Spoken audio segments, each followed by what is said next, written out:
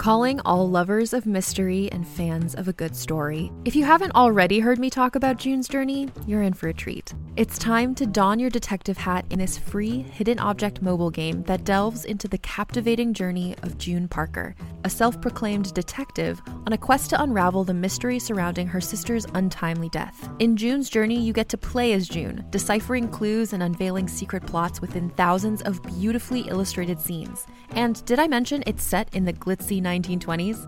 New chapters are added weekly, so you will never run out of new thrills to uncover, and you can also personalize and decorate your very own Orchid Island where the story takes place. How sharp are your detective skills? Find out when you download June's Journey on your Android or iOS device, or play online via Facebook Games. Your detective journey awaits.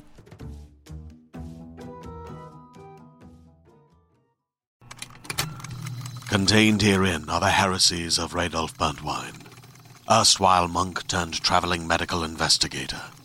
Join me as I uncover the blasphemous truth of a plague-ridden world, that ours is not a loving God, and we are not its favored children. The heresies of Radolf Burntwine, coming January 2nd, wherever podcasts are available. Hey everyone, this is John Roca, 1/3 of the Geek Buddies, with this awesome ad for you. If you like this show and you want to make your own, and some of you have reached out and asked us about making your own podcast, well, let me tell you about Anchor. It's free. There's creation tools that allow you to record and edit your podcast right from your phone or computer. And now you can even add any song from Spotify directly to your episodes. The possibilities are endless for what you can create, whether it's music analysis, your own radio show, or something the world's never heard before. Go ahead and let your freak flag fly. Anchor will distribute your podcast for you so it can be heard on Spotify, Apple Podcasts, and so many more places. And you can make money from your podcast with no minimum listenership. It's everything you need to make a podcast in one place. Take it from us here at the Geek Buddies. Download the free Anchor app or go to anchor.fm to get started. Now, on with the Geek Buddies show.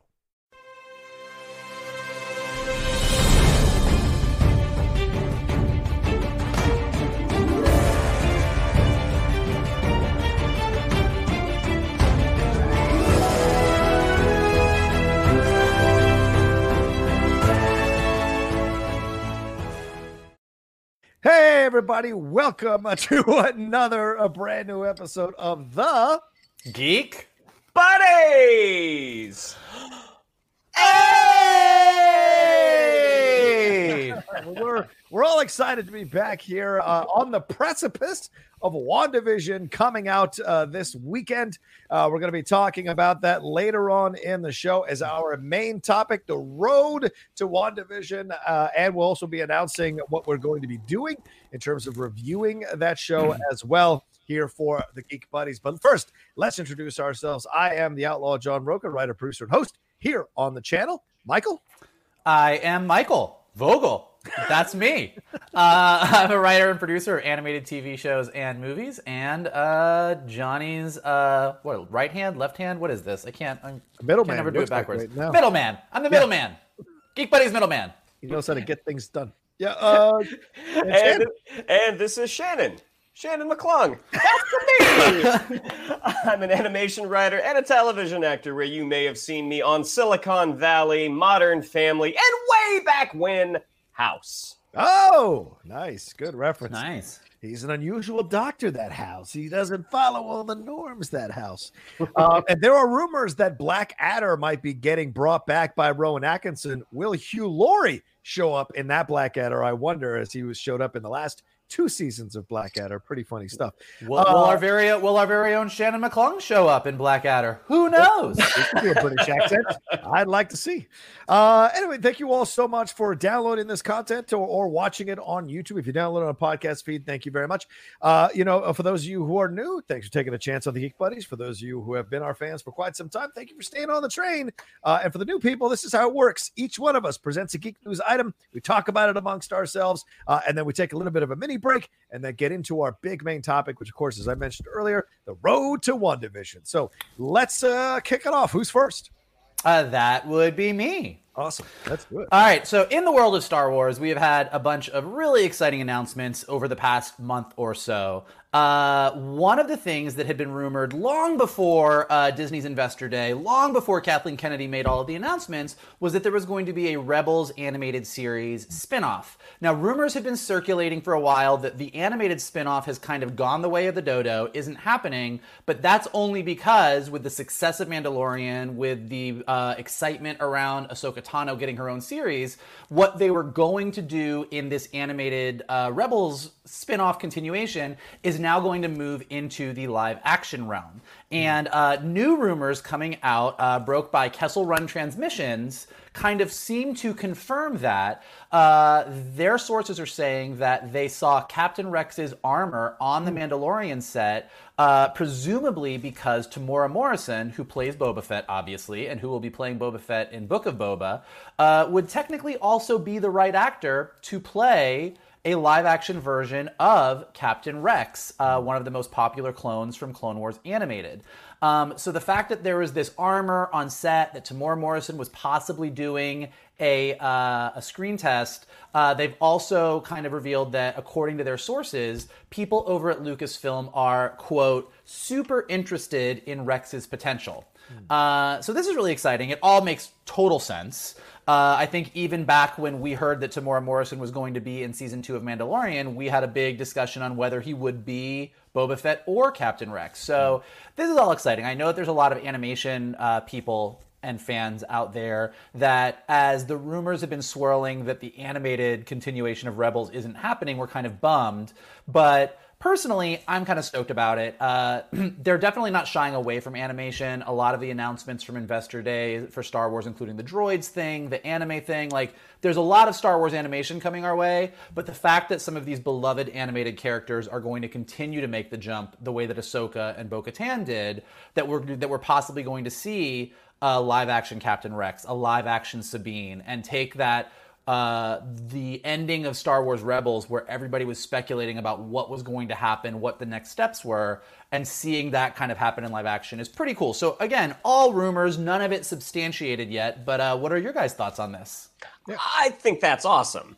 I mean, because there's no real limit to where you can plug Rex in at this point. You're going to have potentially 4 separate live action series where he could pop up. He could pop up in The Mandalorian. He could pop up in Ahsoka. He could pop up in Book of Boba Fett. He could pop up in Rangers of the New Republic. And I don't remember when we initially chatted about this, if that was something that had been floated, was that Tamora Morrison was coming back to play Boba Fett and possibly Rex. And you wonder if that sort of originated because of that screen test. Allegedly, Ewan McGregor was on the set for Mandalorian because they wanted to do an Obi-Wan screen test, because they're going to use that same technology that they use for Mandalorian to shoot these shows going down the road. The volume, exactly. Which, I don't know, man. I think that's awesome. And just the fact that Tamora Morrison, where he is in his age, is he a little old for Boba Fett? Sure, but he also was digested by a Sarlacc. He's probably a little young for Rex, but you put a beard on him, you age him up a little bit, he's going to look awesome. And in terms of his tenderness, like we've seen Boba and Jango, but as much as I was not like a huge fan of the Aquaman movie, he was great as Aquaman's dad. I mean, some of his Nicole Kidman scenes were, I mean, again, I didn't love the movie, but I certainly, my heartstrings got tugged when I saw them reunited. So yes, I think him coming back to play Rex, awesome. Do we know exactly where he'd be coming back to play Rex, Michael? Would it be Ahsoka? Would it be in a number of places? I mean, they haven't solidified that. So they've not. Yeah, this is all rumors and solidified. Now, what we do know from the ending of Star Wars Rebels is that Rex did fight in the Battle of Endor. Right. So Mandalorian takes place. Mandalorian, Ahsoka, Rangers of the New Republic, Book of Boba, all take place roughly in that 5 years post Return of the Jedi. So he's fought in the Battle of Endor. It's 5 years later. Presumably he's still around. Yeah. I would guess, and again, this is just a complete guess on my part, that he would end up in the Ahsoka series. That if whatever the plans were post Rebels that would involve Ahsoka, Sabine, and presumably Rex going off to find out what happened to Ezra. This is where Grand Admiral Thrawn comes into things. I would imagine the way that you're looking at everything, that Mandalorian Season 3 is going to focus on the Mandalorians, Bo-Katan, Din Djarin. Book of Boba is going to deal with the underworld, with him and Fennec Shand and whatever's going on with them taking over Jabba's palace. Right. Rangers of the New Republic is going to deal with the new Rangers of the Republic, probably Cara Dune being involved in that, and like what it's like for the New Republic to try and tame the Outer Rim. And the Ahsoka series is most likely the one that's going to deal with Ahsoka, Jedi stuff, her search. But because her and Rex and their relationship is so close, particularly with the ending of Season 7 of Clone Wars, it seems like from an emotional standpoint, we really want to see Rex and Ahsoka kicking ass together. Which is great for Tamora Morrison because he could be doing double duty here. He could be Boba Fetting his life over here, just having a blast being Boba with Ming-Na as Fennec Shand, and then also hanging with Rosario Dawson as Ahsoka Tano. So Tamora Morrison's winning. Yeah, that's for sure.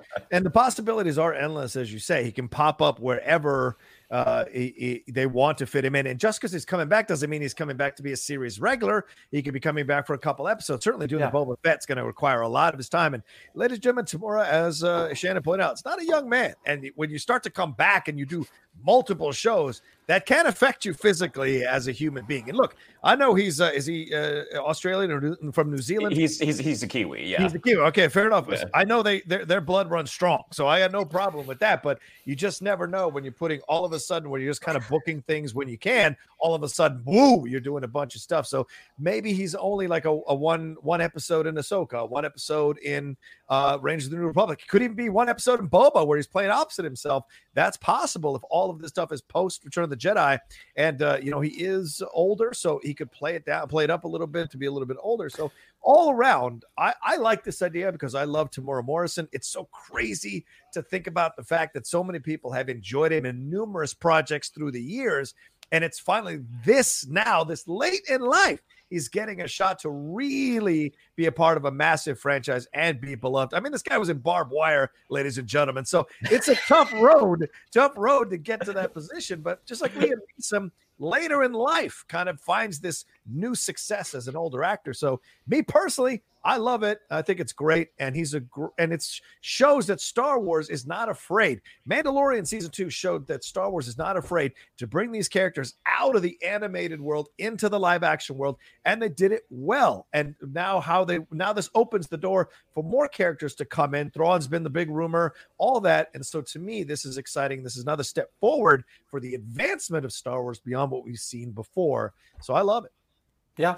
I mean, how awesome would it be that Rex would be the thread that connects all of these shows together? Because he's the one that kind of touches each one. Yeah. I mean, he has connections to The Mandalorian over the fact that he is a clone. Yeah. He has connections to Ahsoka because of their relationship. He could have connections to Rangers of the New Republic after helping out at the Battle of Endor. I mean, he's a soldier.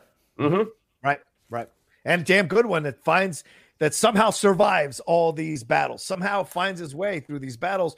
And it reminds me, and this is for some of you who may get this reference, it reminds me of Takashi Shimura's character in Seven Samurai. There's a line at the end of the movie when they've survived the battle. Spoiler for a film that's 80 years old. But like they survived the battle, and Takashi Shimura looks over at his friend who has survived the battle with him and says, well, we survived again somehow, and this idea of, for whatever reason, some people are blessed or gifted to be able to keep surviving battles, have been to multiple wars, and what that does and how that changes you and how that gives you perspective. So an old soldier being a part of this, offering his point of view, I think is great. I just want to say, I mean, like as a writer, what I think is so great about this is who could have imagined when we all went to go see Attack of the Clones in the movie theater, and they introduced this army of the Republic, this army of clones, that so many years later we would be just thrilled to discuss this one clone and his journey from being a soldier fighting alongside Anakin Skywalker to potentially coming into Star Wars as this live action character that is that has such an amazing history, that is so beloved, that will, like, we saw him at his prime in Clone Wars, we saw him as an older clone in Rebels. Like, it's just, it just shows how great character and great story really can come from anywhere, particularly places that you can't see it, or that you don't even think is that great, as some people feel about the prequels. So I think it's an awesome journey to see a character go on. Could we see him in Kenobi? That works, right? The timeline works, doesn't it? He'd be a younger Rex, but they de-aged him in Aquaman, and it looked really... I watched it the other day for about half an hour, that opening, and he is absolutely de-aged in a way that's believable. So honestly, and just kind of canon-wise, continuity-wise, Rex and Kenobi have a relationship, and there would be and it's because we don't know what Rex's journey is post Rebels, there's no reason at all that he and Obi-Wan Kenobi couldn't have some kind of interaction. So that's I didn't even think about that, but you're 100% right. That would be super cool.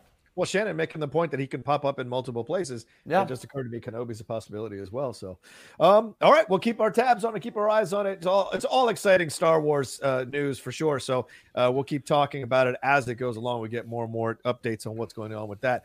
All right, what's our next story? Yeah, so it was announced last week on Deadline that Michael Waldron is going to be staying in business with Walt Disney Studios. Kevin Feige is bringing him on to write his Star Wars movie. Now, for those of you who don't know who Michael Waldron is, he's the writer behind Doctor Strange and the Multiverse of Madness. He was one of the head writers and the creator of Loki, and he is a guy that was one of the producers on Rick and Morty and one of the writers. So this is a really interesting choice. Like, one, it's clear that Disney has a lot of faith in this guy, that he's doing Doctor Strange. He did Loki. He's going to come back for Loki season 2 in some capacity. I don't think they've stated exactly what. And now he's going to be on Star Wars. Now, the really interesting thing about this guy, coming from Rick and Morty, he started off as, like, I think a writer's assistant on Community, which Community, Rick and Morty, Dan Harmon, same creator. Those people are really, really funny.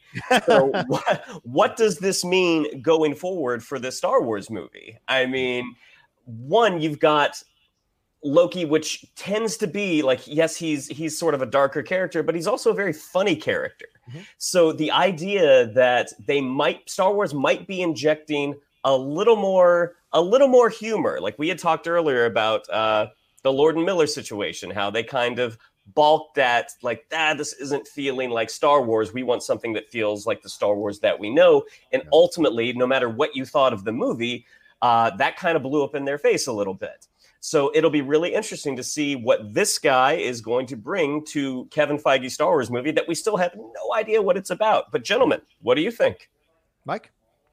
Well, first of all, I think it's just great to hear about Kevin Feige's Star Wars movie. Like it kind of like when that was announced, however long ago that was, that Kevin Feige was also coming over to do a Star Wars movie. I mean, it just blew up. Everyone's like, oh, he's taking Kathleen Kennedy's job. He's going to be in charge of both. There was just so much speculation. And then, along with the Benioff and Weiss Star Wars story trilogy and the Rian Johnson, it all just sort of fizzled for a while. I think as Disney and Lucasfilm sort of took stock of everything, and then, they didn't really mention anything about Feige's movie at all at the Disney investor thing. And we know that Taika is also doing a Star Wars movie. And both of those things that's what we know the least about with all of these other big announcements. So the fact that there's a writer attached, the fact that this is still moving forward is actually really, really cool, because I'm super curious to see what he's doing. I also think, Shannon, you make a really good point. I mean, look, obviously, I don't think, I might be wrong, I don't think Multiverse of Madness is going to be a laugh riot. It sounds like it's they've said they want to get a little bit darker. It's going to be more into the horror elements with Sam Raimi coming in. Like, there's definitely a vibe, but Sam Raimi's quirky as well. So I think there's definitely a quirkiness to that. Just looking at the trailer for the Loki series, there's definitely a quirkiness to that. So I do think between that and between Taika having a very, very specific kind of tone and humor to him as well, I do think you're right. I think that it's not, we were just talking about the Rex stuff, and it just seems like in general, Disney Lucasfilm has a bit more confidence, a bit more swagger to what they're doing with Star Wars than they did when Solo was coming out, when they were in the midst of the new trilogy and were still sort of trying things on, getting nervous, switching out directors. It feels like there's more of a confidence that they have the right creative people and it's in the right creative hands, which will allow them to take more risks. Yeah, I think overall, I love that idea too. I mean, look, I am a big fan of it. I've said this from the beginning when I first started out doing being a guest on Christian Harloff and Tiffany Smith's Star Wars show, Far, Far Away. I said, to me, Star Wars doesn't work unless it expands how it approaches the franchise for all of us now, because our minds have changed so much over the last 20, 30, 40 years to be more open to different genres of television, film, and what have you, and have more of that explored and the boundaries pushed over and over again. Well, now we're in 2020.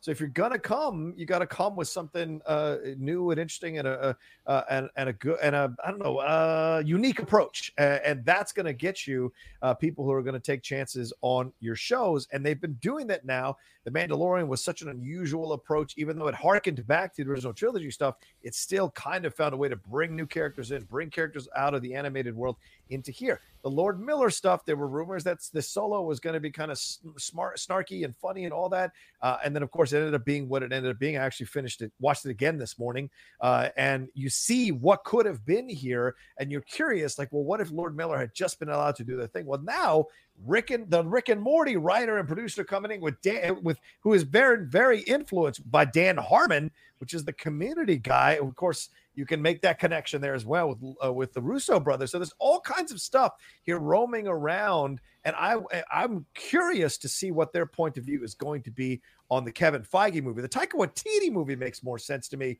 with this connection, but with Kevin Feige now, this shows me that this is something that Star Wars is no longer afraid to kind of go out there and see what they can do. And I wonder, and this occurred to me as I was reading the story, I wonder if this means if Kathleen Kennedy ever steps down and a new person or new people get into those positions, do we see the return of Lord Miller down the road if this works out to be a good combination with this Rick and Morty writer and this point? I doubt. I mean, I think. Well, here's what I'll say about the Lord and Miller thing, because I get it. I get why people. I love Lord. I mean, like, look, they've given us some A+ quality stuff. Like I would never bet against Lord Miller. I think they're great. Yep. I think probably their Solo would have been great, but I do just want to point out, because I know that this is something that bugs the two of you so much. Oh. There is something to be said for knowing how to bring humor appropriately to a universe. Like, for example, Rian Johnson's Last Jedi. I like it. You guys, Poe Dameron's whole sort of run at the beginning with the "I'm trying to get through to Hux. Is this your mom?" Like the whatever. But like there's jokes that work in a modern sense that don't work in genre. And I think what Kevin Feige and the Marvel team do so well is they manage to have epic, world-spanning action with Asgardian gods and aliens and sorcerers supreme, and they get a joke in there and it doesn't feel like it's taking you out of it. Like the humor and the action and the mythology all blend really well, and that's what you need for Star Wars. And I'm not saying Lord and Miller can't do that, because looking at some of the stuff they've done, they could, but I do think that we'll never know for sure. I'm very curious what their Solo would have been, but it may or may not have been the right call. Like, who knows? But I do think that, like I said, it just seems like they've got the right people with the right mindset, and it's kind of fun to watch them, like I said, have this Star Wars swagger right now. Yeah. Well, I mean, you remember when Disney first purchased Lucasfilm, they announced their plan. They were going to do a new trilogy. They were going to do these anthology movies, these sort of spin-offs. And the original intention of those spin-offs was to be outside of what Star Wars normally was. Yep. Rogue One was supposed to be this war movie, which I think we actually got. We'll never know what the original, like the first version of Rogue One was going to be before. I think it was Tony Gilroy or Dan Gilroy? Yeah, Tony Gilroy. Tony Gilroy. Before Tony Gilroy came in and did a big rewrite and allegedly took over the reshoots. Han Solo was supposed to be a little more fun and definitely lends itself to be a little more comedic, but they kind of balked at the 11th hour, and we got the movie that we got. Yeah. So something fun with Michael Waldron is, and this doesn't have anything to do with Star Wars, but it's more like with Doctor Strange and Loki. I was just like, oh, that's right. In Rick and Morty, they talk about the infinite number of universes out there, and being able to take that skill that you got on, which Rick and Morty is a brilliantly written show, but you're able to take this skill that you sort of honed at Rick and Morty and were able to apply it to the MCU. I'm like, that's awesome. Good for him. Well, and here's a question for you. If we're talking about that, does Kevin Feige's movie possibly explore that? Remember the World Within Worlds? Is that a possibility now? Does that come into play? The idea that we saw in Star Wars Rebels, where you can jump into different timelines, like, is that something that maybe that's why he's brought on to be a writer for this? And obviously, the Loki stuff is going to be jumping in and out of worlds as well. So maybe because he's so good at this, that they might be exploring that in the Kevin Feige film, which would really rock Star Wars, and it would be bringing something from the animated world into live action. And now it'll absolutely split. People will be like, yes, this is awesome. And other people are like, oh, this is a cop out. So I don't know, but it's a possibility. Well, I mean, if they were to go that way, that's a very insulated story too. Like, it doesn't necessarily affect everything else. Yeah. True. Or it does. I mean, like I think it's going to be really interesting with all the announcements that they've made, and including the High Republic stuff, which I'm about 150 pages or so into, and I'm like thoroughly enjoying. It's an era of Star Wars that I didn't think I cared about, and then I started reading the book, and I'm like, this is awesome. But wherever they're going, between Patty Jenkins' movie, Taika's movie, this Kevin Feige story, is this where Star Wars is going next? And if it is, what the fuck is it? Who knows? I don't know. I'm excited. I'm into it. All right, we'll see. I mean, we'll see, but it's I think we're all on board with it for sure to see what they can come up with, and I hope they don't get it pulled at the last minute as like Lord Miller did. Let this happen. Let us enjoy funny, new, interesting ways to explore Star Wars that makes sense. All right, and our last story comes to us from a number of places. Dark Horizons and other places are reporting the fact that Coming to America 2, which is coming out on March 5th on Amazon Prime, it is going to be rated PG-13. That's right, PG-13. Now, a lot of people are like, PG-13? What? But the R rating back in 1988 is different than an R rating now. And I think it'll be a few less F-bombs and there'll be less nudity with the women at the beginning of the movie, because there's not nudity throughout the rest of the movie, just in the beginning of the movie. But this is also 20, 30 years later, right? We're going back 30 years later to this world. Everyone's older. Everyone's more relaxed. Everyone's more, this is about him reuniting with his son. So yes, maybe we won't get the really hardcore R-rated stuff that we got in 1988 or 89, whenever Coming to America came out. But that was like Eddie at the peak of Eddie with all the stuff. This is a softer Eddie Murphy now. This is a dad.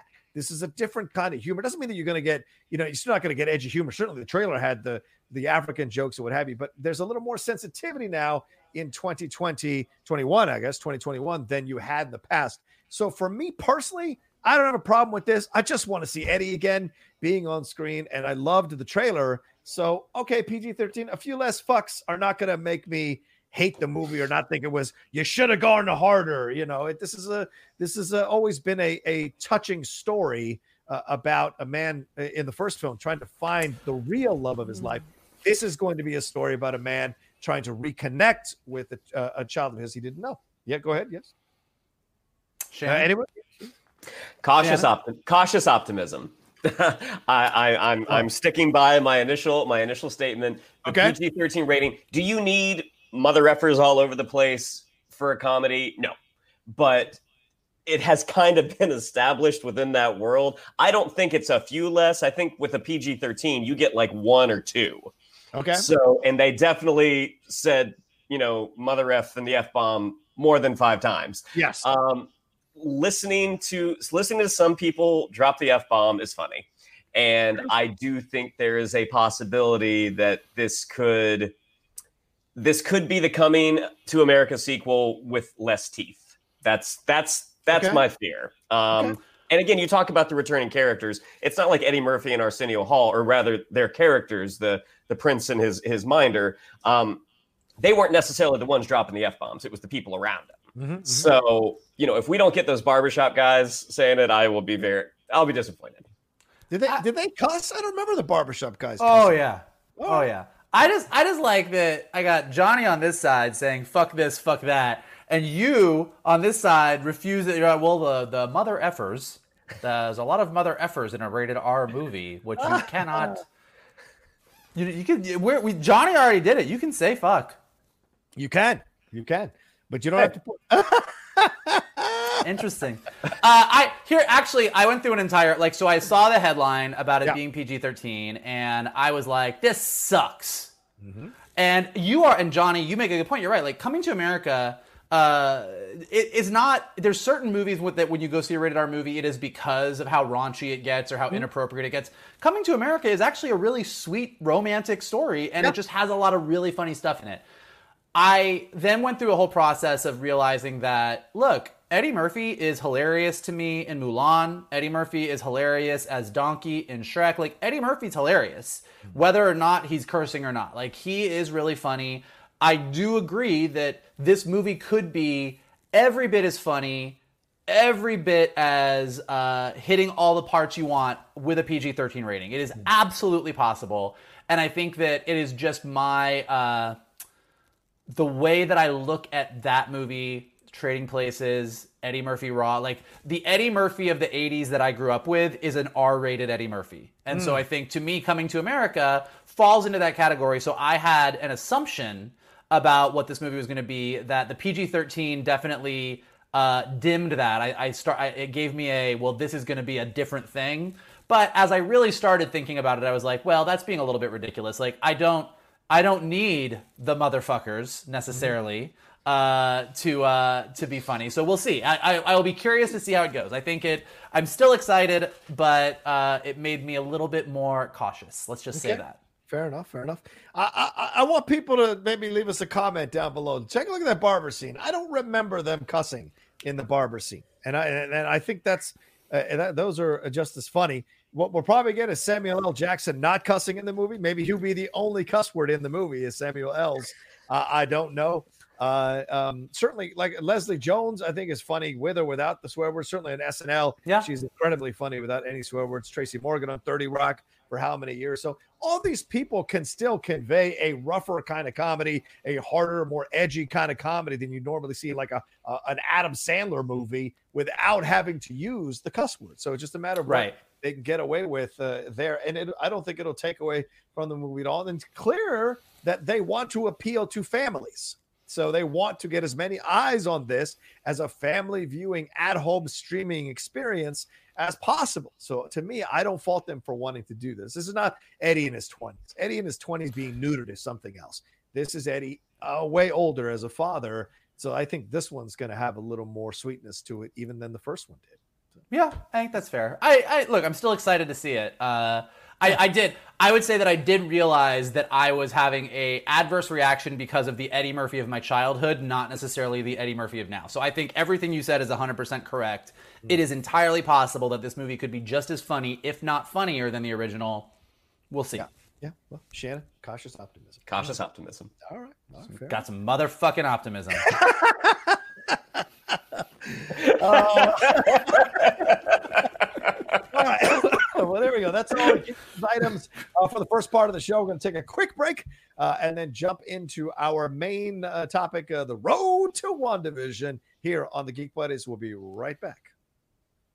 Do do do do do do do do do do do do boo doo boo boo boo doo.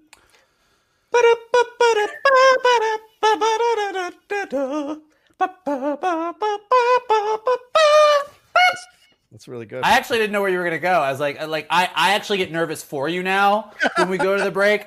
I was like, oh shit, what's the music going to be? What's the music going to be? But that was a good call. Good call on your part. I appreciate the forethought.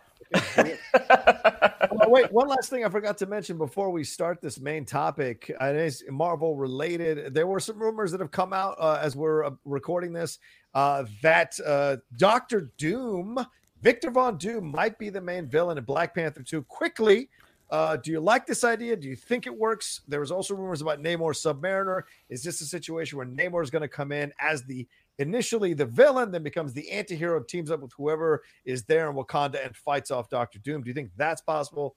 Thoughts, real quick. Yes, all of that. I think all of those are potentially very, very cool ideas. And the fact that Doctor Doom, Namor, and I believe Black Panther all sprang out of the Fantastic Four comic book. Yeah. I don't think that's a coincidence. Okay. I like it mainly because, look, with Chadwick Boseman's passing, the story of Black Panther 2 went completely up in the air. But with Kevin Feige coming out and saying that they were not going to recast T'Challa, it seems like the way they're going to go is, look, Black Panther ended with T'Challa basically opening it up and saying, hey, Wakanda has all these technological marvels. We're not what you thought we were. And if they're going to continue with a story where we don't have a king in Wakanda anymore, it makes sense that a bunch of people who are would-be kings or think that they should be kings would come in to try and take over and get this stuff. So the potential to have a Victor Von Doom and a Namor coming in and saying, this is mine now, completely makes sense. So, I just hope that if they do go down that road, and I'm sure Ryan Coogler's writing it, so what I'm going to say I'm worried about, I'm not actually worried about. Those characters are so big and fans are so excited, I would not want them to overshadow all of the amazing, interesting Wakandan characters that we've already met, new Wakandan characters that we could meet, characters pulled from the Black Panther comic, new characters. I'm not concerned about that. Obviously, that's where Ryan Coogler's head is at, so I'm sure he's going to do that. So that would be my only concern, but that's it. And I think it's really cool other than that. Yeah, agreed. Okay, I think I agree with everything you guys said. I would, if they make it work, I'm down for it. My only hesitation is we just saw Patty try to do that with two different villains in Wonder Woman 1984. As long as they don't do that, I think we have a way to make it work. And certainly we've seen films where they can do two villains and make it work, even when they're trying to be an anti-hero. I just said this to somebody recently, and I know we're going to talk about some of these in our road to WandaVision, but around the Joel Schumacher Batman movies era, it became like a rule of superhero movies that you shouldn't have two villains in one movie because it just seemed to get too busy and mess everything up. And so then there was several years where everybody's like, yeah, you shouldn't have, look what happened. You shouldn't do these two villains. You should focus on one. Then Batman Begins came out and said, hey, fuck it, we have three villains. And then Civil War came along and Infinity War came along and you're like, hey, we have 39 characters in our movie and we're somehow making it work. So if anybody can make two heavy hitters like Doom and Namor work in one movie, I have super faith in the MCU right now that they could pull that off. I agree with you 1,000%.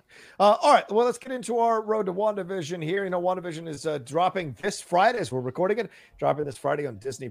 It is the official start of Phase 4 of the MCU. There is so much to consider. It's going to be connecting up with the Multiverse of Madness, connecting up with Spider-Man 3. There's all kinds of connections that are going to be laid out here. Elizabeth Olsen and numerous people involved in the show have not given too much away for this, but certainly there have been leaks explaining how these things are going to possibly connect. But Michael, please take it away. The road to WandaVision. All right. Well, first thing to know, I know a lot of people were concerned earlier in the week because they thought the runtime of WandaVision was going to be very, very short.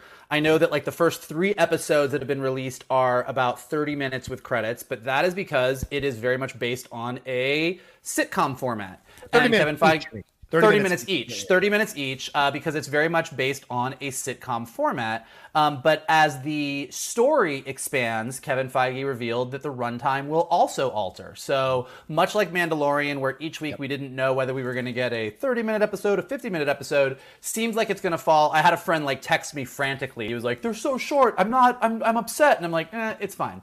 But we thought what we would do is kind of go through the MCU a little bit. Stuff that most of you guys know, but kind of fun to review, kind of go through like what is Wanda and Vision's story through the MCU, and then touch on some of the comic stuff as well. So if you are so interested to do, a couple things that you can watch leading up to this, you can dive in starting with Avengers Age of Ultron, where we actually meet both Wanda and Vision, and some important things to discuss here. We meet Wanda and her brother Pietro in a Sokovian Hydra facility at the beginning of the movie, where they've both been experimented on by Loki's scepter, which he got in the first Avengers movie, which contains the Mind Stone, one of the Infinity Stones. And then the Avengers stop Baron von Strucker and the Hydra agents. They get the scepter, take it back to Avengers Mansion, start experimenting on it, where Tony and Bruce inadvertently create Ultron. Ultron teams up with Wanda and Pietro. They become the bad guys of the movie. Meanwhile, Ultron builds himself a brand new body to download himself into using the Mind Stone, which becomes Vision.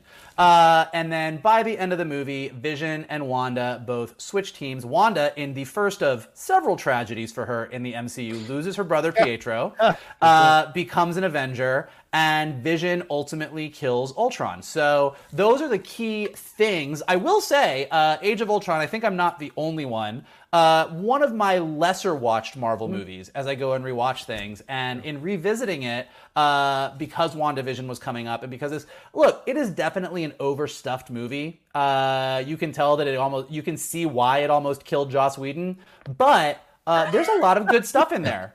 There's a lot of good stuff, and a lot of it, especially knowing where these characters go, seeing the origins of both Wanda and Vision is interesting. Wanda has a lovely accent that disappears very quickly by the time we get to Civil War. But anything that you guys, any favorite moments from this Age of Ultron for you guys? Any big things that stand out for both Wanda's story or Vision's story for you guys? Well, I think I'll actually go back to, is it Winter Soldier? Where we see them Quicksilver and Scarlet Witch pop up in one of the stingers. Yeah. Very, that is true. We do see Wanda in the post-credit sequence of Winter Soldier. Good call. Yeah. I mean, you see Strucker talking about the now's the age of miracles, and how these twins have endured these tests, these scientific tests that experiments that they've been put through the scepter, and you see Quicksilver not really able to control his speed, just sort of bouncing off this padded cell, and Elizabeth Olsen looking very kind of culted out with this expression floating these cubes, and it was along with Winter Soldier just being a fantastic movie. You got so excited for what was coming after it. It's like, oh boy, the table, the things have shifted. If these people are now the adversaries. And I agree with you about Age of Ultron. I mean, yes, it's to sit down and watch Age of Ultron in one sitting, it is a lot. Yeah. But it's a lot of fun to watch it in pieces. That's what I've done the last, 2 times that I decided to put on Age of Ultron, is I'll watch it for about half an hour. And there is a lot of great stuff. I mean, yes, Elizabeth Olsen's accent, maybe not the strongest. And I don't think she full on Halle Berry's it in X-Men, where it just vanishes. I think she tries to hold on to a little bit of it. Yeah. But she does a great job. I mean, that scene with her and Ultron after Quicksilver has died, where she rips his sort of mechanical heart out. I mean, you see the power that resides in this character, and you hope that her new teammates are going to be able to get to her better angels, to be like, this is someone who can really mess up our world, so we have to teach her how to do things right. And going into Civil War, seeing how she's sort of what kickstarts the movie, I think they've done a really, really great job with Scarlet Witch thus far. Yeah, Johnny, I agree. what about you? Yeah, I think Elizabeth Olsen has been great in the role. We first were introduced to her through independent films, and she is related to Mary-Kate and Ashley, and you're like, what are we going to get from Elizabeth? Is this going to be like a thing? And nothing against those two ladies, they built an empire, but they weren't really known for being incredible actresses. So you wonder what you were going to get. Elizabeth really stepped forward and showed this is a whole new kind of talent coming onto, and she's really been in control of herself as an actress throughout her career. So to see her step into Wanda, Wanda Maximoff, Scarlet Witch, this is a woman that is very powerful, deceptively more powerful than people think. And we saw flashes of that throughout the MCU movies since she's been introduced. I mean, when she fights Hawkeye, when they're trying to keep her there in the house there in Civil War, when she fights Thanos in Infinity War, like just so much about all of that. You saw what she could do with her powers, what she could do with the character as well. Her and the connection with Vision, of course, we know from the comics, all of that coming into live action and seeing that coming, all of that has been very rich to explore. And they haven't had that much screen time, but they've been able, because they're both very good actors, to make you believe this relationship,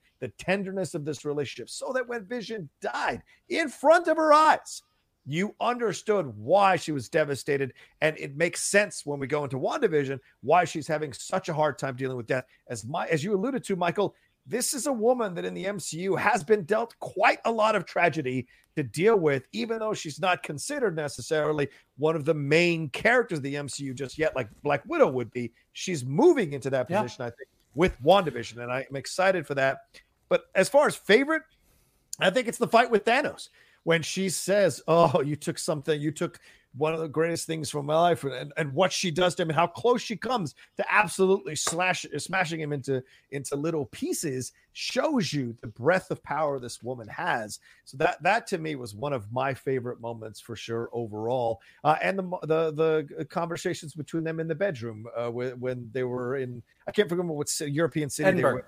Edinburgh, yeah, when they were in Scotland there, but like the connection and conversation they had, very sweet stuff. So those are the things that I look forward to here. And I think that I think what they did a really good job. You guys are both right. Just jumping into Civil War a little bit, they don't have a ton of screen time together. But when you really look at where they chose to put them together, they built a really great arc over 4 movies. And Marvel's done this really good. They did it really good with Nebula and Guardians of the Galaxy. They take a character that doesn't have necessarily a huge role in a movie, but over the course of multiple movies really builds it out to something really emotional. And in Civil War, most of the Vision and Wanda arc surrounds this connection between them. They have a lovely scene in the kitchen at Avengers Mansion where they talk about both of them sort of being outsiders, both of them sort of being tied to this Mind Stone. Like they hit the Mind Stone beat again. And, they do a really good job because, as Shannon implied, at the beginning, Civil War opens up in Lagos where Scarlet Witch's powers kind of caused this big tragedy. She kills a bunch of Wakandan humanitarians. So she's sort of the reason that these Sokovia Accords get kicked off in the first place. She's on lockdown. Vision's with her trying to make her feel comfortable. They have a really beautiful scene where he's talking about paprika. He's a horrible cook. He tries his best. They do a really nice job in very few scenes with Paul Bettany. I think there's the beginning where he kind of comes through the wall and she's like, I thought we talked about this using the door. Like for little screen time, they sort of get really cute back and forth between the two of them where you see that they're both a little bit outsiders. And then what's great about Civil War, then they obviously, because it's a great thing to do with these two characters, they put them on opposite sides. Wanda goes with Cap. Vision is very clear on the fact that like this is just going to keep escalating. We need to stop it now. He goes with Tony. The two of them fight in Germany, but then at the end of the fight, after everything kind of goes haywire, the last beat we really get with the two of them, for the most part, is them just apologizing to each other. That even though they were on opposite sides of this, even though they fought, they're together. And then, as Johnny said, then we like jump to Infinity where we see them in Edinburgh, and like you get from what Black Widow says a little bit later, they're still on opposite sides of this. Like Wanda has been off on the run with Cap and Falcon and Black Widow. Vision has been chilling at the Avengers Mansion, like he's still on Team Tony, but the two of them have kind of gone off, done their own thing, seeing each other in secret. He's like, let's not go back, let's stay together. Obviously, Thanos and the gauntlet and everything gets in the way of that. And then we hit the Mind Stone beat again. Like Thanos wants the stones. Vision is like, he can't get this stone. Y'all need to kill me. And the only one that can kill me is Wanda. And so you see how through all of these movies, they keep taking these two characters that are really emotionally tied together and find ways to put them against each other over and over again, which leads to Infinity War, where Wanda then has to tragically kill Vision to prevent Thanos from getting the stone, which he instantly reverses and then kills Vision again, which is just heartbreaking. And then I'll get to an Endgame in a minute. But Shannon, what were you about to say? Well, no, I was going to say with Civil War, like you can tell she knows like I'm too powerful. Like when Roth is showing them in Civil War, all the destruction that they have done, and obviously none of them are happy about it. Like Sam Wilson has a great take after watching what happened in DC. It's different with Wanda's. It's different because she was legit. She was the direct. What she did directly resulted in people dying. And then you get to that scene, that awesome scene with Vision, Hawkeye, and Scarlet Witch, where Hawkeye comes and Vision, Paul Bettany has a great, as Hawkeye is trying his best. And he's just like, he gets him in that chokehold and he's just like, Clint, you can't beat me. And he's like, I know, but she can. Yeah. It's a great moment. It's so awesome. And then going into Infinity War, when Thanos dusts everybody, the reactions that everyone has, it's pretty much a pain or shock. Yeah. Doctor Strange has he sort of resigns himself to be like, all right, let's see if this plan that I have is going to work. Wanda's is relief. And it's that feeling of the one person that I care about is gone. Yeah.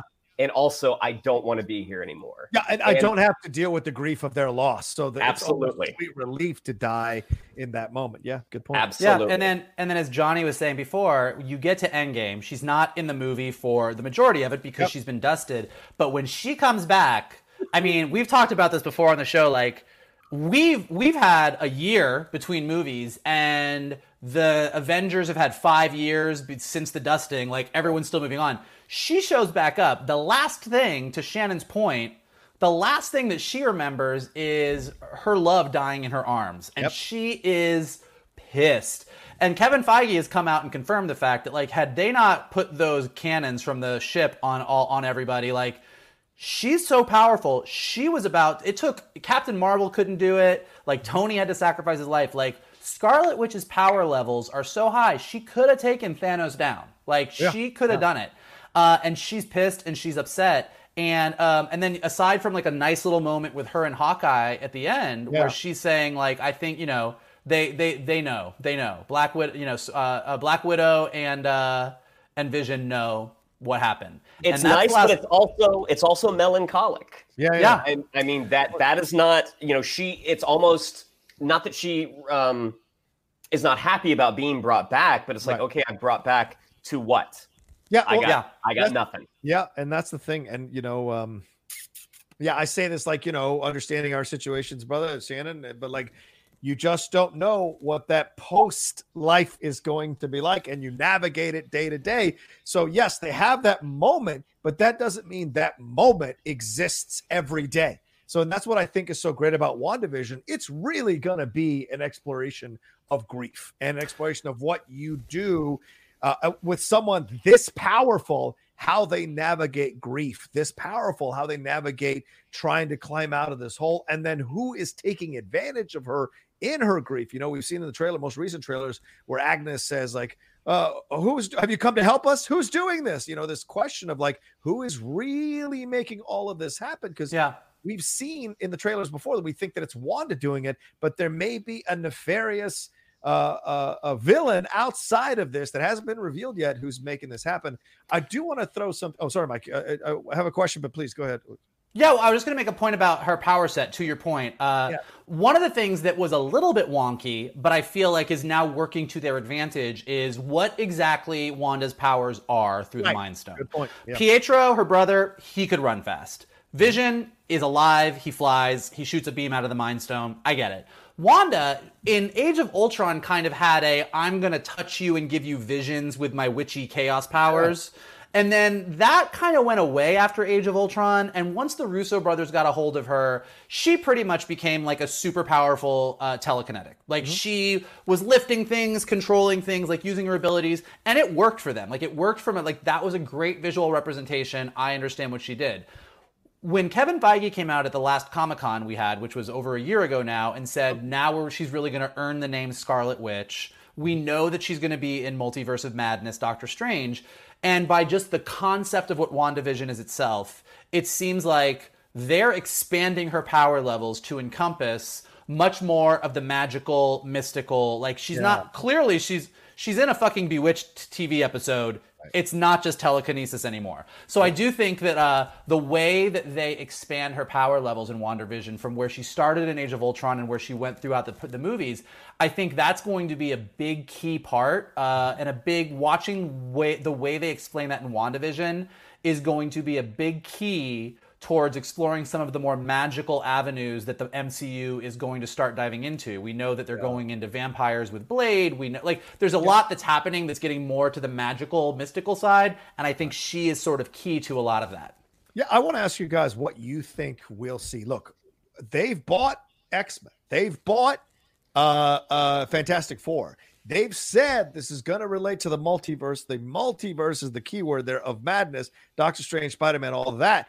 But of course, we just talked a little bit before we started this, the main topic here about Black Panther, Victor Von Doom, which of course is connected to Fantastic Four. Is there a possibility that we see little Easter eggs throughout this WandaVision that connect? Do we see Magneto's helmet? And remember, people might not know this. Magneto is the father of Wanda and Pietro. Does Pietro come back? Does Aaron Taylor Johnson have a cameo as Quicksilver in this? What do we have overall that we're going to see? I just think now that they've purchased it, will there be an X thing as a kind of a shout out? Will there be a Wolverine clause? Will there be something that gets alluded to throughout that? Or Fantastic, is the number 4 going to be there? You know, like all those things could be presented here. That's the kind of show they seem to have set up, that it can go multiple different directions because she is so powerful. She can create multiple alternate realities at the same time. Do you guys anticipate that we'll see things like that in the series? No. Okay.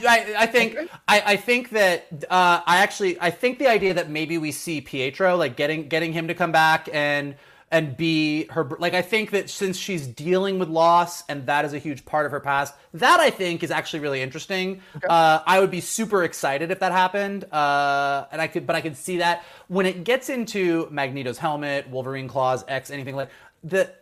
I'm really curious how they're going to handle this. Like, for anyone who doesn't know, I think most of our listeners would know this, but if you happen to not, in the comics, as John said, Wanda and Pietro are mutants. That's where their powers come from. They're Magneto's kids. But when Fox owned mutants and Marvel kept Avengers, and Wanda and Pietro also have been Avengers in the comics, somehow nobody made a call on that, so both sides got them. So that's where you can have Pietro show up in X-Men First Class. Is he in First Class? Days of Future Past. Days of Future Past. You can have Pietro show up in Days of Future Past and imply that he is Magneto's son, and you have Pietro show up in Age of Ultron and he's not. And so I think that just given where the MCU has brought these characters from, they're from Sokovia, they got their powers through the Mind Stone, they're not mutants. That being so I think that we're not going to get into any past mutant stuff. Like, I don't think that there's going to be a Magneto helmet.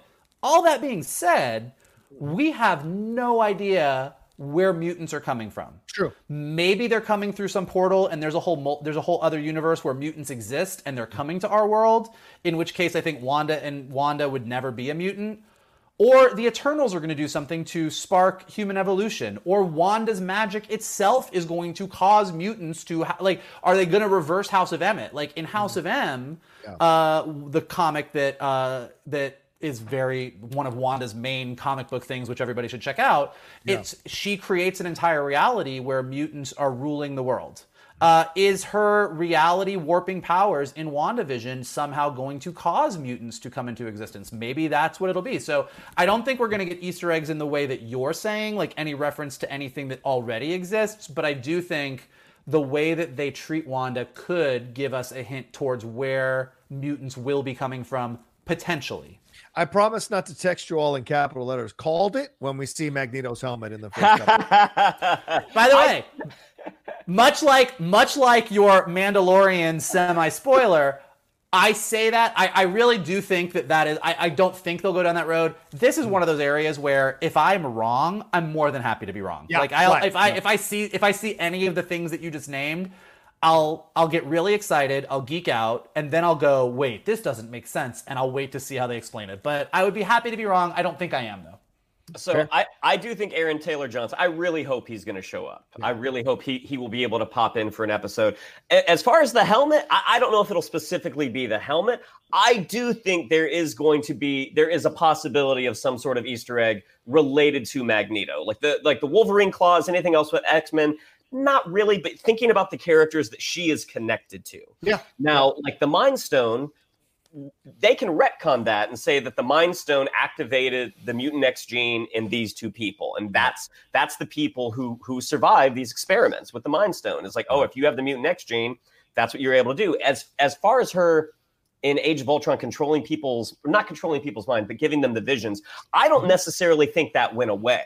I think that probably she stopped doing that as a result of her work with the Avengers, them saying, listen, if you have to fight someone, you have to fight someone. Getting in someone's head, that is wrong. Right. That's fair.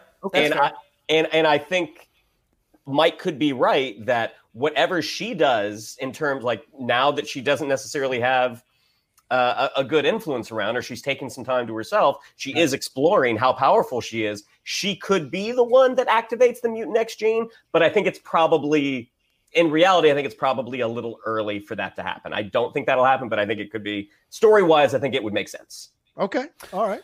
Mike?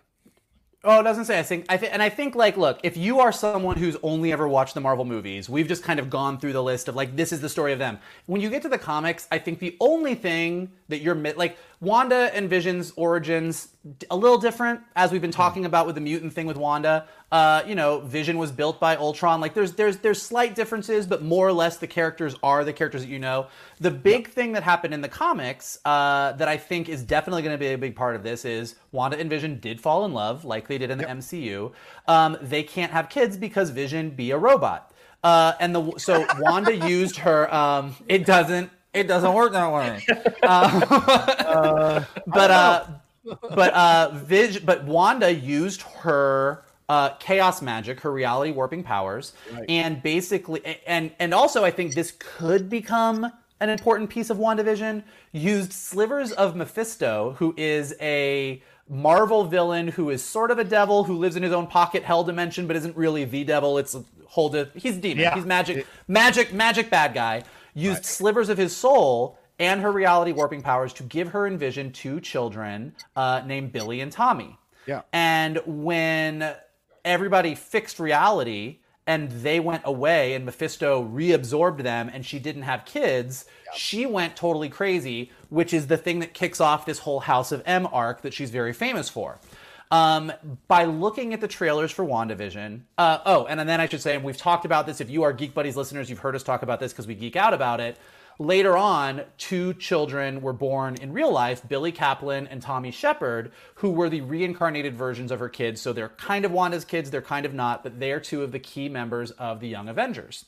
Mm-hmm. And so we have seen enough hints in the WandaVision trailers to know that they are having kids in this warped reality that she's potentially creating. It looks like it is Billy and Tommy. And as we've talked about, it does seem like the Marvel Universe is going in that Young Avengers direction. So that's definitely a piece that we haven't explored in the MCU yet that's pretty key to their story in the comic books that I think we're really going to dive into as well.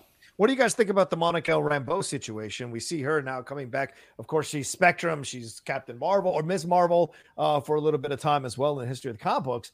Do we think, what is her connection going to be in all of this? What is her part of this? We see in the most recent trailer where, Wanda asks her, like, or Scarlet Witch asks her, what are you doing? Who are you? And she says, I don't know. And then they cut quickly to the laughing and smiling thing. So, like, how is she getting sent into this thing to try to go? And this could be that we don't have a villain, that we actually have someone who's trying to get Wanda out of this place that she's in and is being seen as a villain through her prism because of what she's experiencing in her grief. So that's a possibility too. So what's her role? Do you think what do you think her role is going to be in this situation, Mike? Kevin Feige, in the whole press junket that went on in the past week, he said there's a specific reason why they're introducing Monica Rambeau now. I don't know what that reason is. You know, as Johnny said, when we last saw her, she was a little girl in the Captain Marvel movie, which took place in the 90s. Her mom, Maria Rambeau, was one of Carol's best friends. So that's the last time we saw her. She's now all grown up. We presume she's working with Sword, which is the which will hopefully be introduced here, which is the new version of S.H.I.E.L.D. Yep. And so we're not quite sure, but I'm really curious to see how they use her and what they reveal about her story from the last time we saw her, which was as a little girl. And we do know that this actress, Teyonah Parris, is going to be playing Monica Rambeau in Captain Marvel 2 as well. So whatever's going on here is going to tie into her role in Captain Marvel 2, where she, you know, is going to be maybe best friends with her mom's best friend. We'll see what happens. But so I don't know exactly what her deal is and why she's the one that seems like she's going into this TV universe, but doesn't quite know. Like, it's really interesting. But like I said, Kevin Feige was like, there's a reason why they decided to use this specific character and not just somebody else. Good point. Good point. Any final thoughts, Shannon? Go ahead. Well, yeah, I would assume that, like, I don't know if she's necessarily working for Sword, because I don't know if Jimmy Woo is working for Sword. But whatever organization Jimmy Woo is working for, I'm assuming that's what Monica Rambeau is doing as well. And Kat Dennings. Right, her character and Kat Dennings, absolutely. Yeah, in addition, I guess we've not seen in any of the promotional materials, right? Yep, we have. I guess we should say, in addition to, if you were really going to be a completionist, in addition to watching, to Shannon's point, the end credits of Winter Soldier, Age of Ultron, Civil War, Infinity War, Endgame, Monica Rambeau is in Captain Marvel, a young Monica Rambeau. Darcy Lewis, which is who Kat Dennings plays, is in the first 2 Thor movies. And Randall Park plays Agent Jimmy Woo in Ant-Man and the Wasp. So, in typical MCU fashion, all of these characters from different parts of the Marvel Cinematic Universe are coming together in this show that's kicking off Phase 4. Yeah, and the thing is, we have experience with Jimmy Woo and Kat Dennings. Sorry, Jimmy Woo and Darcy Lewis. We have experience with those two. We don't have experience with the Monica Rambeau as an adult. Right. So that's going to be interesting because those two are quirky people in their respective sections of the MCU.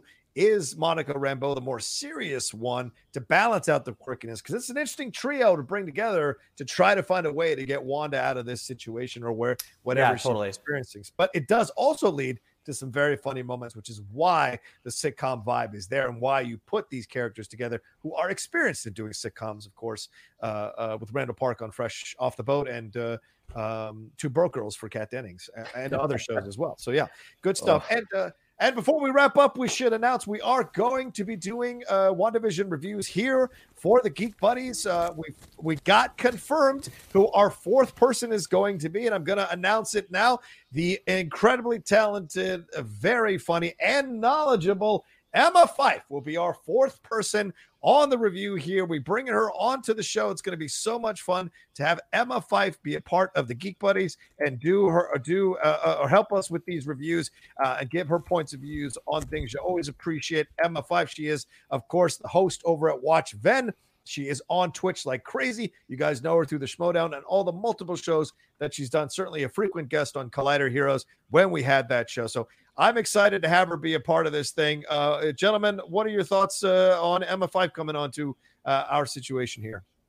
Fantastic. I'm excited. I'm excited. The more the merrier. I'm having some different voices, and despite all of the strengths that the 3 of us have, we are not ladies, which is a big weakness on our part. So always great to get some more female voices on here as well. So I can't wait. I'm just really stoked. I had so much fun doing our Mandalorian reviews weekly on the show, and I think that it just gives us a chance to dive deeper into these stories and really like get into the details of stuff. And based on the response to the Mandalorian reviews, they went really well. So hopefully you guys enjoy hearing us geek out in way more detail on WandaVision week to week as we get started this week.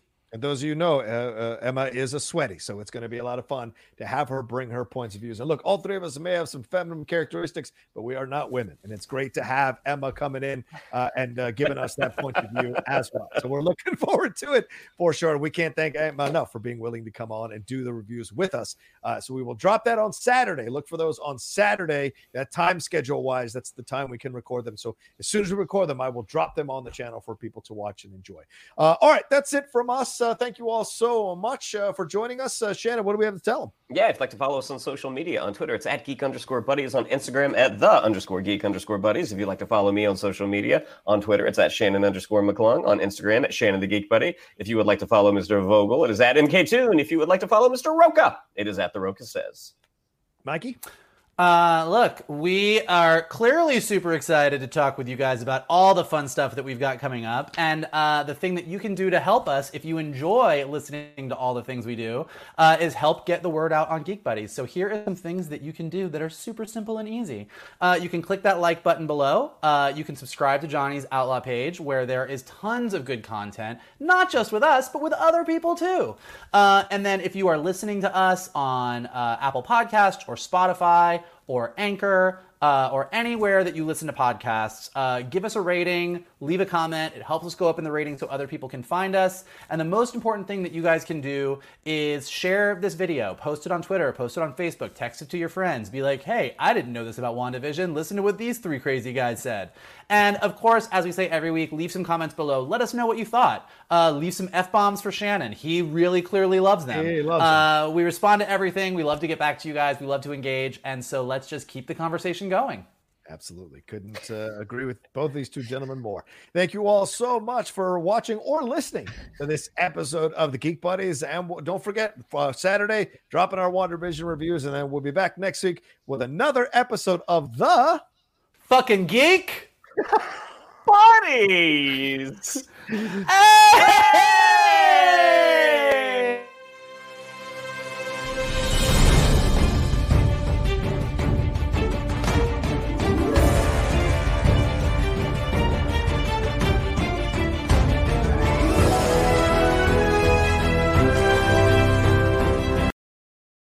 Hey there, it's Rachel Ballinger, and I am extremely excited to invite you to Rachel Uncensored. It's my podcast where I sit down and get real with my friends and celebrity guests, where we talk about all sorts of topics. And sometimes we might be under the influence when we do so. We cover things from personal stories to hot button issues. And it's the only place on the internet you can find an uncensored version of me. It's a side of me that you might not have seen before because it's not the most family or brand friendly. But don't worry, I'm still sort of slightly a decent human being. If you're intrigued, then make sure you check it out. New episodes drop every Wednesday. You can find it on Apple Podcasts, Spotify, or wherever you listen to podcasts. Trust me, you won't want to miss out on the fun and candid conversations we have here on Rachel Uncensored.